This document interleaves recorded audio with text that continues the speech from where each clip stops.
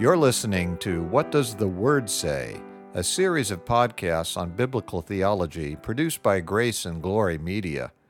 My name is Mark Roby, and I'm your host for this series. Our teacher is Dr. Richard Spencer. We're resuming our study of theology today by continuing to examine soteriology, the doctrine of salvation. Last week we finished discussing the Christian's armor. Dr. Spencer, what would you like to cover today? Well, I think it would be good to remind our listeners and ourselves of where we are in our outline. We've been going through what is called the Order of Salvation, or Ordo Salutis, and we've been using the order given by John Murray, with the exception of our having covered union with Christ first, since it underlies the entire order. And I'm confident Murray would agree with that statement. In fact, he calls union with Christ the quote-unquote central truth of the whole doctrine of salvation. Yes, he does, and we'll come back to that point in a few minutes, but first let's note that the order we're using is this. First, effectual calling. Second, regeneration. Third, repentance and faith, which together are called conversion. Fourth, justification. Fifth, adoption. Sixth, sanctification. Seventh, perseverance. And finally, eighth, glorification. And we are still on that sixth item, sanctification, which includes both definitive sanctification, which is the immediate radical change brought about by new birth, and progressive sanctification, which is the process by which Christians become increasingly holy throughout their lives. And this is a process in which we participate, although it is still primarily God's work. Paul told us in Philippians chapter 2, verses 12 and 13 to, quote, "Continue to work out your salvation with fear and trembling, for it is God who works in you to will and to act according to his good purpose," unquote. And Paul wrote in 2 Thessalonians 2:13 that we ought always to thank God for you, brothers, loved by the Lord, because from the beginning God chose you to be saved through the sanctifying work of the Spirit, and through belief in the truth, unquote. Which shows that the Holy Spirit is the primary actor in our sanctification, but that it is accomplished through belief in the truth, which the whole of the New Testament makes clear also implies obedience to that truth. And God provides us with a number of different things to help us work out our salvation, which are often called the means of grace.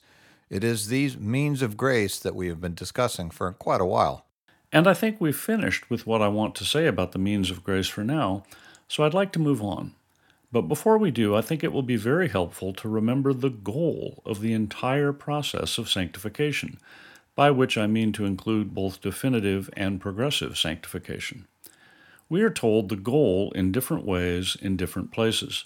For example, in Romans chapter 8, verse 29, we're told, quote, "For those God foreknew, he also predestined to be conformed to the likeness of his Son, that he might be the firstborn among many brothers." Now, that's a lofty goal, to say the least, to be conformed to the likeness of Jesus Christ, who was and is perfect. A lofty goal indeed. And Paul also wrote in Ephesians chapter 1, verse 4, that God, quote, "chose us in him," meaning in Christ, "before the creation of the world, to be holy and blameless in his sight." And to be holy and blameless in God's sight would imply being continually, as well as finally and totally, conformed to the likeness of Christ. Yes, it would. Those are two ways of saying the same thing. Peter adds even another perspective in his introduction to his first letter.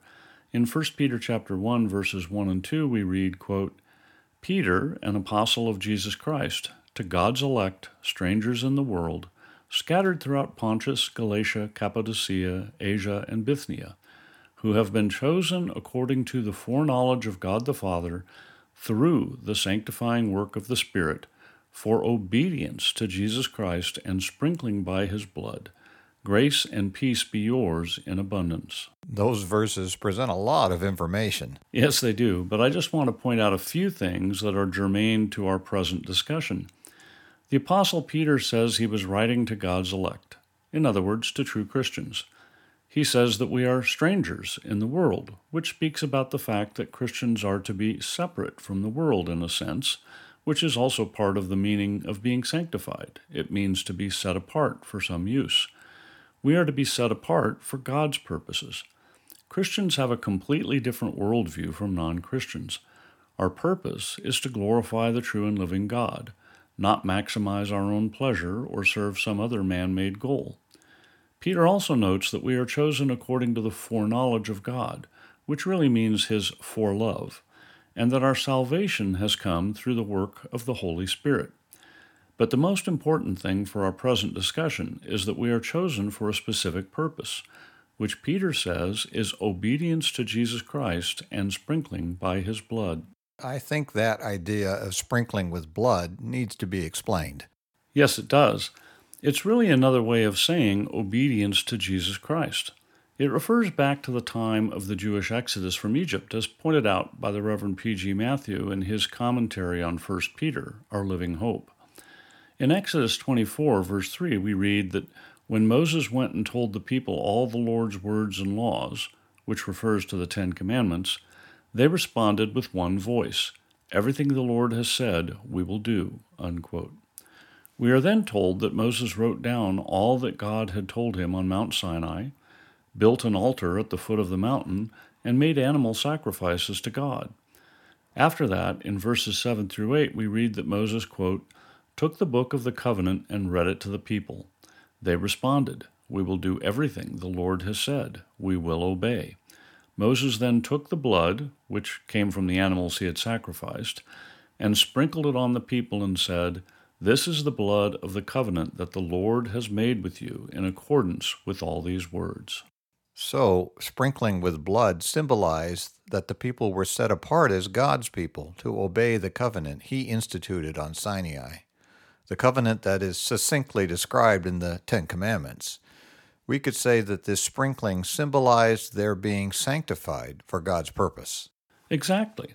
So putting all these different perspectives together, the purpose of our sanctification is to set us apart for God. We are to be conformed to the image of Christ, which means to be holy and blameless before God, to be his obedient, covenant-keeping people. All this talk of holiness and covenant-keeping obedience is not the modern view of Christianity. Most churches today only speak about God's love and grace in saving us. Which is certainly true and important. God's salvation is supremely loving and gracious. But if you leave out entirely the purpose of God saving us, you change the meaning and distort the gospel. At some point, it becomes a different gospel, which will not save you. And the purpose of the true gospel is to make us holy, which is necessary to save us. In fact, we're told in Hebrews chapter 12, verse 14, that without holiness, no one will see the Lord. Yes, but we should note that this kind of perversion of the gospel message is nothing new. The Lord's half-brother Jude wrote about this.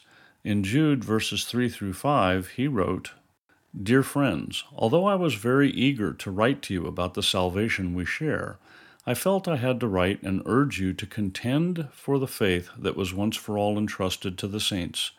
For certain men, whose condemnation was written about long ago, have secretly slipped in among you. They are godless men who change the grace of our God into a license for immorality and deny Jesus Christ, our only sovereign and Lord. Though you already know all this, I want to remind you that the Lord delivered his people out of Egypt, but later destroyed those who did not believe." It's obvious that Jude assumes his audience is believers, since he says that they share the same salvation. But he says it is necessary to contend for the faith, which implies that there is opposition to the true faith. And the opposition was from men who had secretly slipped in among them. In other words, they claimed to be Christians. But Jude says they are godless men who change the grace of our God into a license for immorality. In other words, they were teaching that you can be a Christian and go on sinning. But Jude says that by doing this, they were denying Jesus. And so he reminded his listeners that even though God delivered his people out of Egypt, he later destroyed most of them because they demonstrated their unbelief by their disobedience. Jesus said, as we read in John chapter 14, verse 15, that, quote, "If you love me, you will obey what I command." Yeah, it may not be popular, but that is part of the true gospel. Our good works do not in any way provide a basis for our salvation. That is the grace and love of God alone. But as Paul says in Ephesians 2, verse 10, quote, "We are God's workmanship, created in Christ Jesus to do good works, which God prepared in advance for us to do," unquote. The church is called the bride of Christ, and Christ will have a holy bride. I'm sure you're now referring to Ephesians chapter 5, verses 25 through 27, where we're told, "Husbands, love your wives, just as Christ loved the church and gave himself up for her to make her holy, cleansing her by the washing with water through the word, and to present her to himself as a radiant church, without stain or wrinkle or any other blemish, but holy and blameless." Yes, I had those verses in mind, and I was also thinking of Revelation chapter 19, verses 7 and 8, where we read about the wedding supper of the Lamb, who is Jesus Christ. John wrote, quote, "Let us rejoice and be glad and give God glory, for the wedding of the Lamb has come, and his bride has made herself ready. Fine linen, bright and clean, was given her to wear." Fine linen stands for the righteous acts of the saints. You've pointed out before that these verses show that salvation is a gift, since they say that the fine linen was given to the bride to wear, but also that we have work to do in our sanctification, since the fine linen stands for the righteous acts of the saints. Yeah, both ideas are present. At the beginning of this session, you reminded us that John Murray called union with Christ the central truth of the whole doctrine of salvation. The Bible uses different metaphors for our union with Christ, as we noted way back in session 180, and marriage is one of those metaphors. The church is also called the body of Christ in Ephesians 4, and Jesus himself is the head of the body. And we're also told in Ephesians 2, verses 19 through 22, that we are living stones being made into a holy temple, with Jesus Christ as the chief cornerstone, and that we are to become a dwelling in which God lives by his Spirit. And in each of those metaphors, it's impossible to think that the church would be anything other than holy. Oh, absolutely. It's impossible to think that the bride of Christ or the body of Christ or the temple for the Holy Spirit would have any stain of sin. The amazing thing is that God is doing a marvelous work in building his church. He begins with sinful creatures, and he then works on us to drive out all sin and make us holy. In his eternal plan, he does not complete that work in this life, but only in the next. But God guarantees that he will, in fact, complete this work in each of his chosen children. Yes, he does. And that is perseverance, the next and seventh item on the Ordo Salutis, which we're going through. But I want to be brief in our discussion now, since we've already covered perseverance, most notably in session 131 as a part of our discussion of the acrostic TULIP, which describes 5 key doctrines of Reformed faith. And just to remind our listeners, the acrostic TULIP stands for total depravity, unconditional election, limited atonement, irresistible grace, and perseverance of the saints. And as we noted when we went through it, you can argue with the names used for some items, but it's such a common way of putting it that we're pretty much stuck with at least describing the terms used.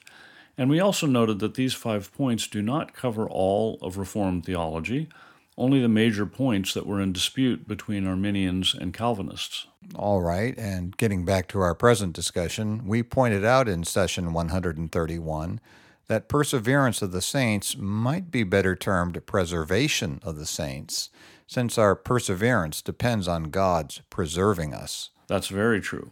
If our salvation ultimately depended on us in any way, we would all be lost.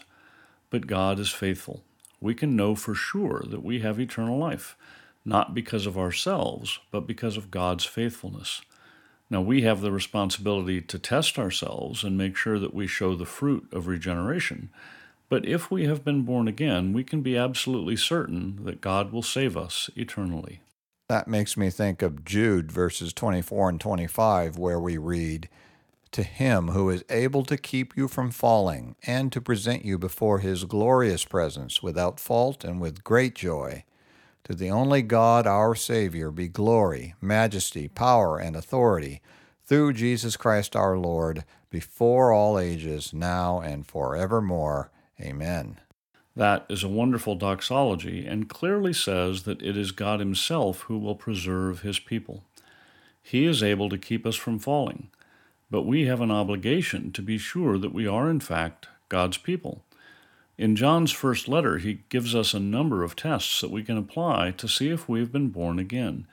And then he tells us in 1 John 5, verse 13, quote, I write these things to you who believe in the name of the Son of God, so that you may know that you have eternal life, unquote.